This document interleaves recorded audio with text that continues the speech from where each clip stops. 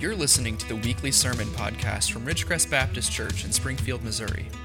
To connect with us or learn more, visit us online at ridgecrestbaptist.org.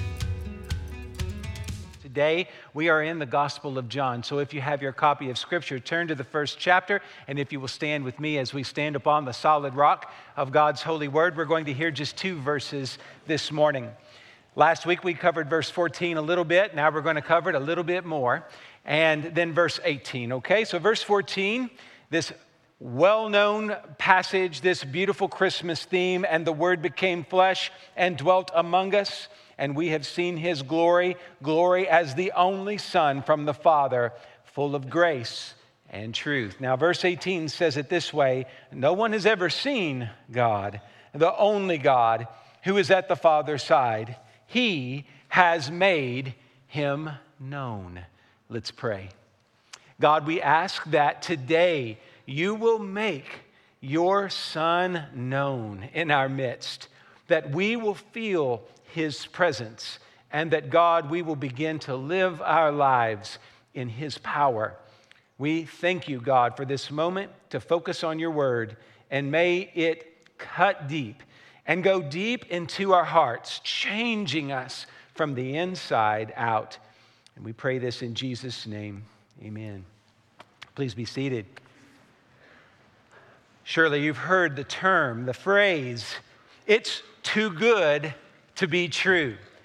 We say that when something amazing happens, but I'm afraid that we say it because of our cynical, skeptical minds. I'm here to tell you that we will not experience all that God has for us if we have such cynical and skeptical minds.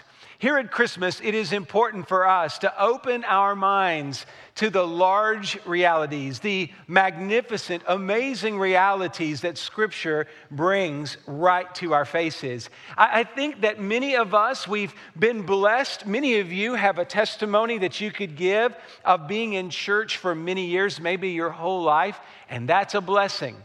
But sometimes that familiarity with stories like this causes us to miss how amazing they are. I have to tell you, though, that when I share the gospel with people over the years, I have heard people say things like, "It's too good to be true." It seems so simple that this is how God connects with humanity. It seems so simple, and quite frankly, it is. That's the beauty of the gospel. It is not complicated. It does not require advanced degrees or knowledge of some secret sort to understand. This is a very simple reality, but don't let that fool you either. Though it is simple to understand, it is amazing to consider how good God is to us. And I want you to know today that it's not too good to be true. And here's what we're going to really be focusing on today is the fact that God is with you, that God is present, that you can have intimate knowledge of God. You can feel His presence and know His power in this world. Today, when we look at those verses 14 and 18, we see how God wants to make a home with us. That's really what verse 14 is about, that God set up a home with us, and more on that in a moment. But verse 18 is telling us a similar thought, that God desires community with us, fellowship with us. It's a powerful thing. When I was meditating on these 2 verses, a line from the old Christmas standard, "Home for Christmas," came to my mind, and here it is: "Christmas Eve will find me where the love light gleams. I'll be home for Christmas, if only in my dreams." Now, that song, I can just imagine it being sung in the 1940s by servicemen and women who were far from home. That's the kind of line that really gets you down deep in your heart as you're thinking about what could be or what should be or what ought to be in this world. I get it. We all want to experience the closeness of fellowship with our family, with our friends, and sometimes that's not possible. But what I want you to see is that line where love light gleams. That's the line that really jumped out in my mind as I began to think about what God has done for us. He has allowed us to be in that place where love's light gleams. You, each of you in this room, have the ability, the capacity, the wonderful privilege of being in the presence of God because of what Christ has done for us. This seems like something that could only be true in our dreams. Again, think about what the song says. That idea of being where we want to be, and it's just a dream. It's not a reality. It's not where we are. But I want you to know this, that God's word is not giving us a dream. It really is giving us the reality. Today, the reality is, if you are distant from God, that's a choice you have made. That's a choice you are making. And it is a choice that you can change today. You don't have to continue to be at odds with God. You don't have to continue to be estranged from His love.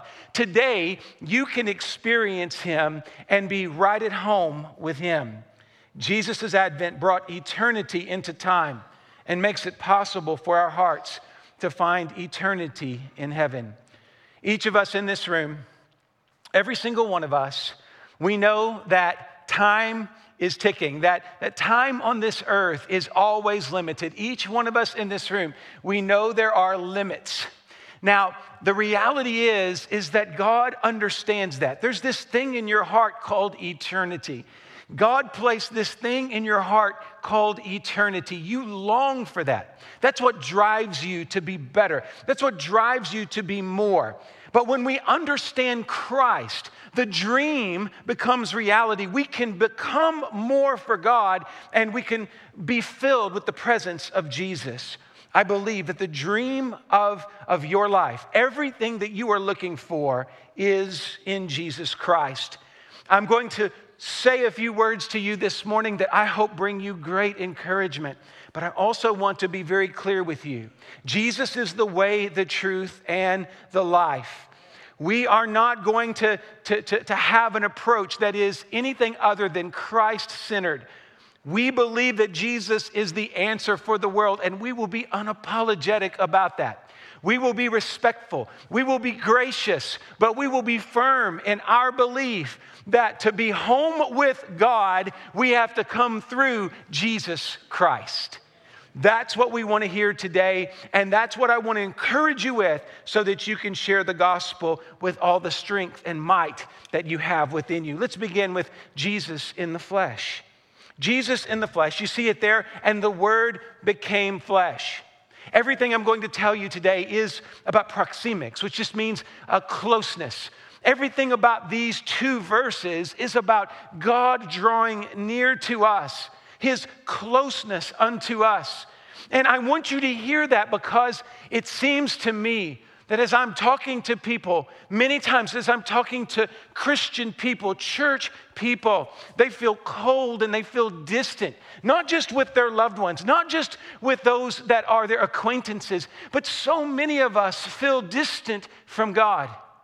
I am so brokenhearted about that feeling that seems to just take over. It's like a virus in our culture today where so many people feel distant from God. Friends, when we are feeling distant from God, that simply means that we are not taking Christ for all He's worth. We're not listening to the Word, and the Word of God is telling us that everything that God desires is a close relationship with you. That's right, you, with all your faults and failures and foibles and fraught with error, you can tell me your story about how all these different ways you have sinned and fallen short of the glory of God. We all can do that.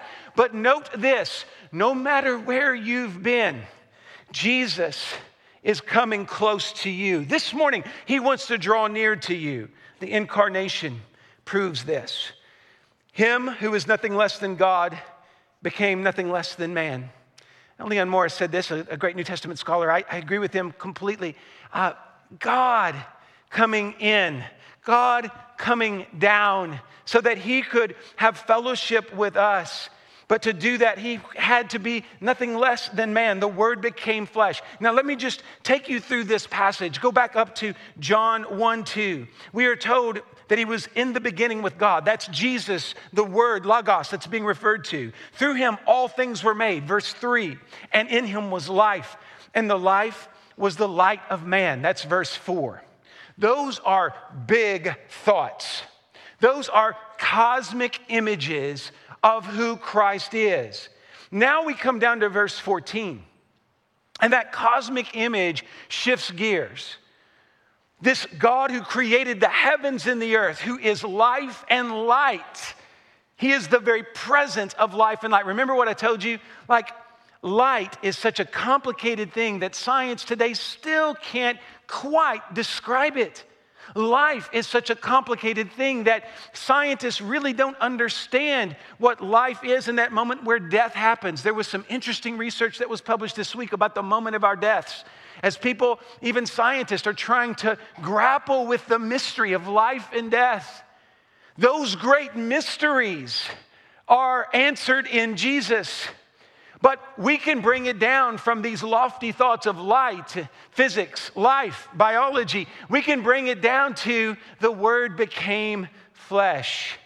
What that basically means is that God wasn't afraid to rub elbows with human beings. And the word here, flesh, is a powerful word. We lose so much in translations, even in modern translations.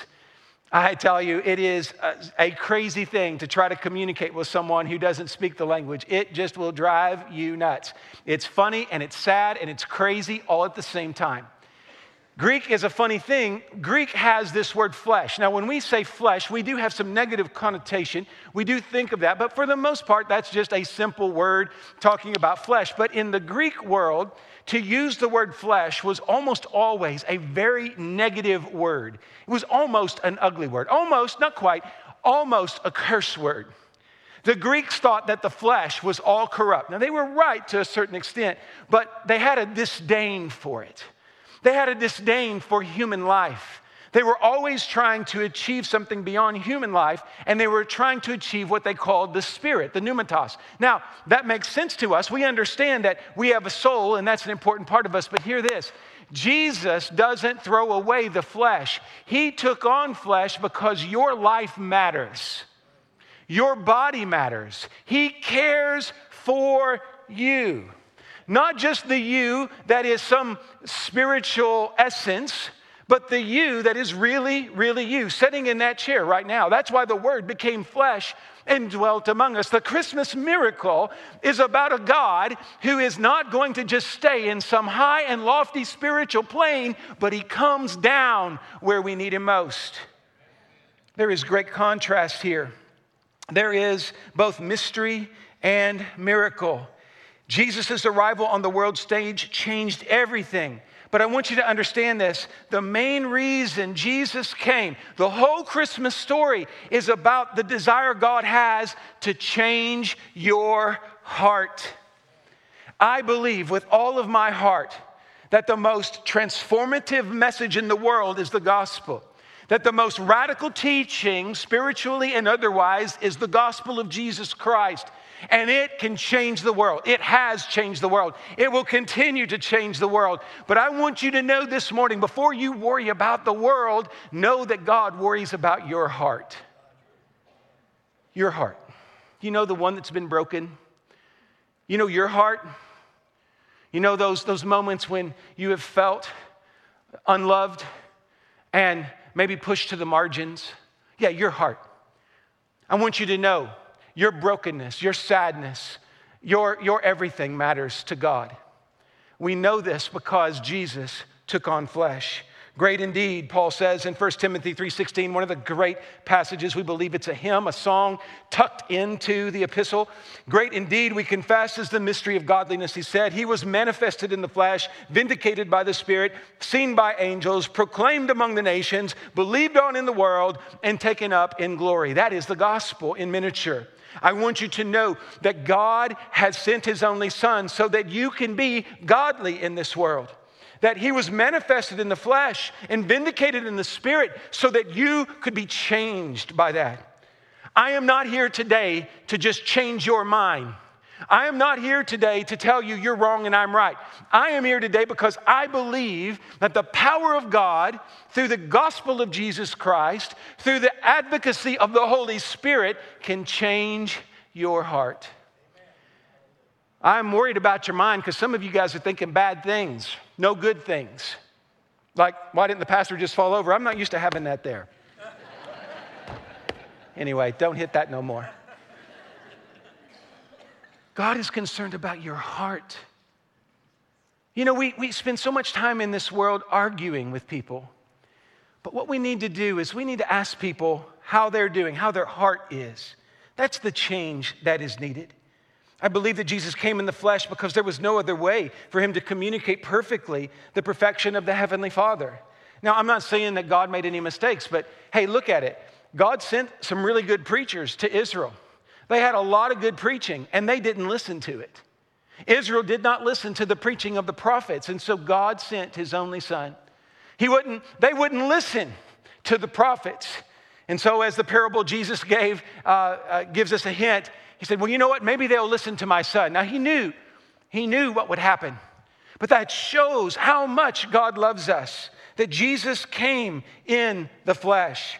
We can't skip Christmas and still have a Christ who saves us, friends. We need this Christmas story because if the gospel leads us to our eternal home, then the birth of Jesus is the front door of that eternal abode. I want you to know that only Christ, the message of Christmas, is that front door of the gospel. As we prepare our hearts to share Jesus in this next year, 7 times apiece, 8,400 times collectively, remember, Christmas is the front door. So if you're wanting to get started on your witnessing, Christmas time's a good time because that's the front door, baby. That's the front door.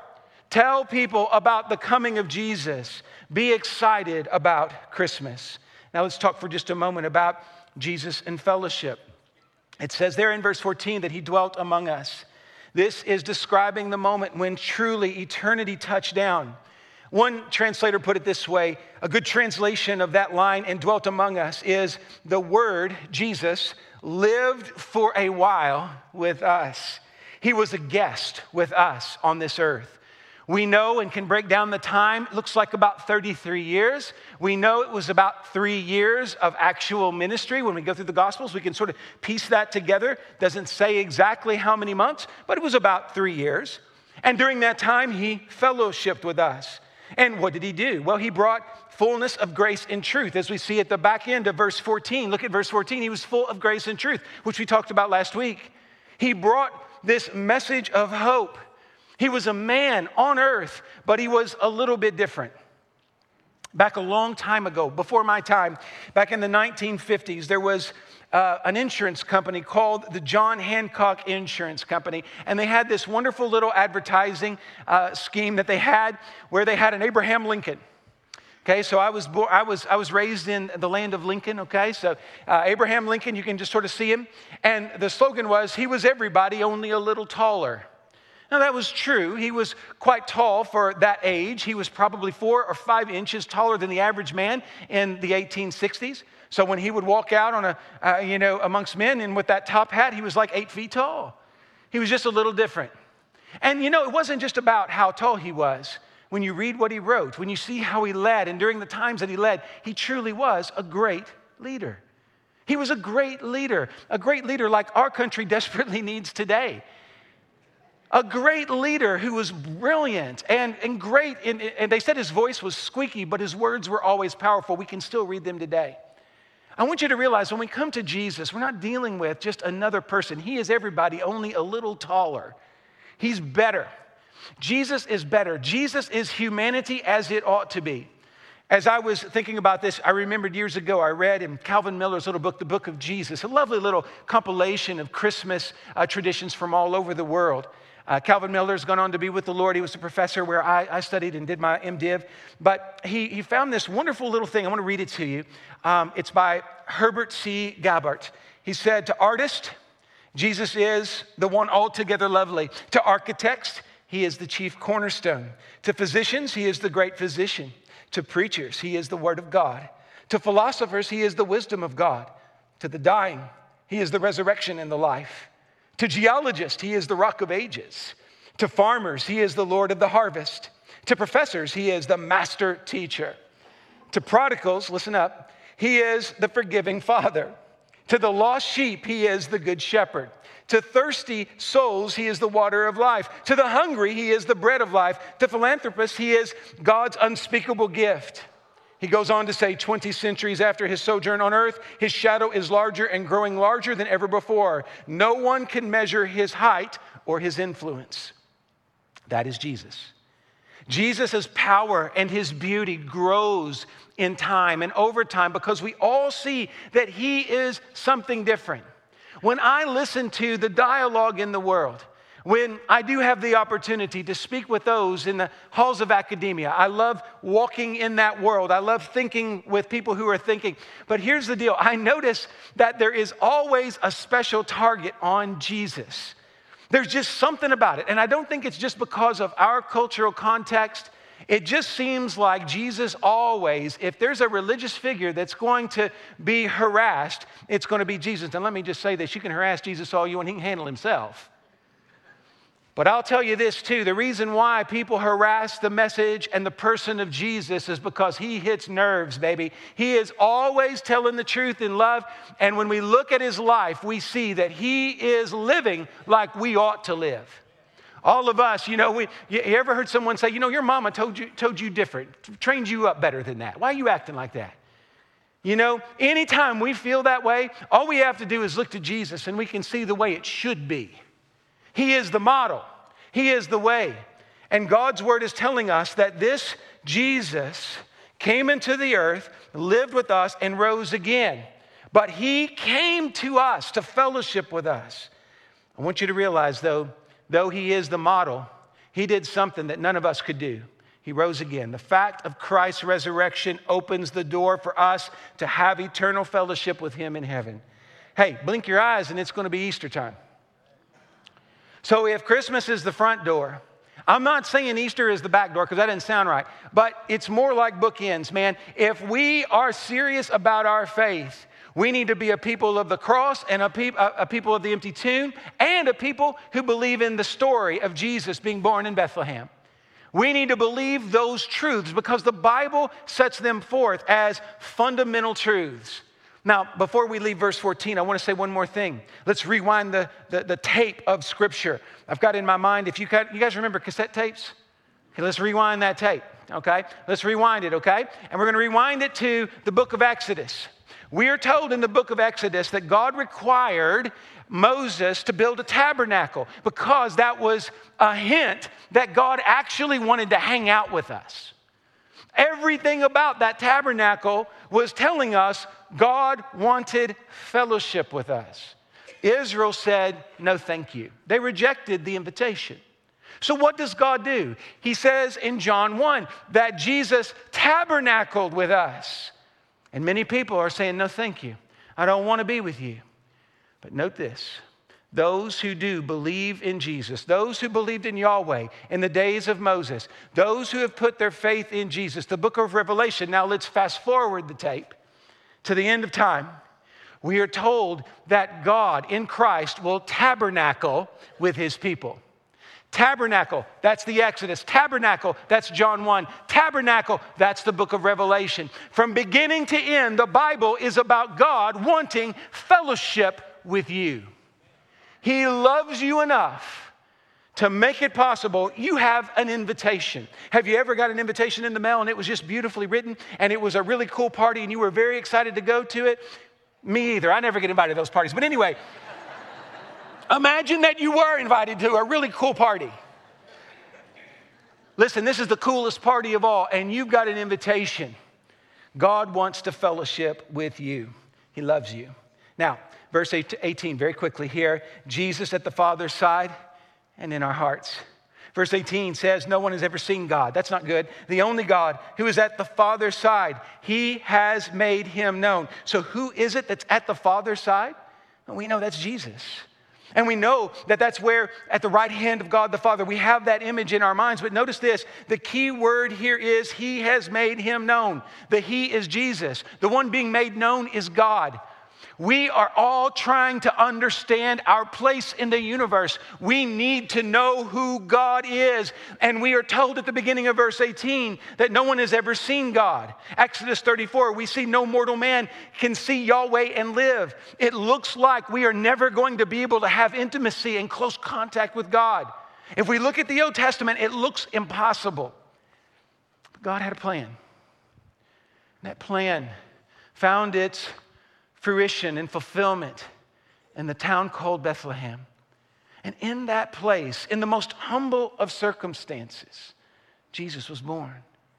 And he was born so that there could be relationships with a mother and a father. There would be relationships with shepherds in the fields. There would be relationships and connections with the wise men. There would be relationships with the kids and the families of Nazareth. There would be connections there in Galilee and Capernaum and Jerusalem and all those places. Jesus came to build friendships and relationships. That's who he is. That's what he has called us to do. If you are filled with Jesus, you are called to take that wonderful message of God, the wonderful presence of God into the world. I think the world needs to see some optimism from people who claim to have Christ in their hearts. I think the world needs to see us living full of love, having laughter and joy, because we have not just heard about Jesus, we have him right here. I want you to take a look at this phrase. I kind of like to geek out every once in a while, so just forgive me. Don't hold it against me, okay? Take a look at this. He has made him known. That phrase is so simple in the English, but it's actually a beautiful little word in Greek that literally translates to dig or to excavate or to uncover. It's the word we use in preaching for what I do. I take a scripture and I try to dig into it. That's exegesis, we say. It's based on this Greek word. Now, I want you to realize this. Who is Jesus? Well, John says here in verse 18, as he finishes up the prologue, if you want God uncovered, Jesus uncovers God. If you are at all cloudy about who God is and how much he loves you, look at Jesus. Listen to his words and hear how much he loves you. Look at his cross and see what he did to show you how much he loves you. Look at his empty tomb and look at the hope you have of resurrection.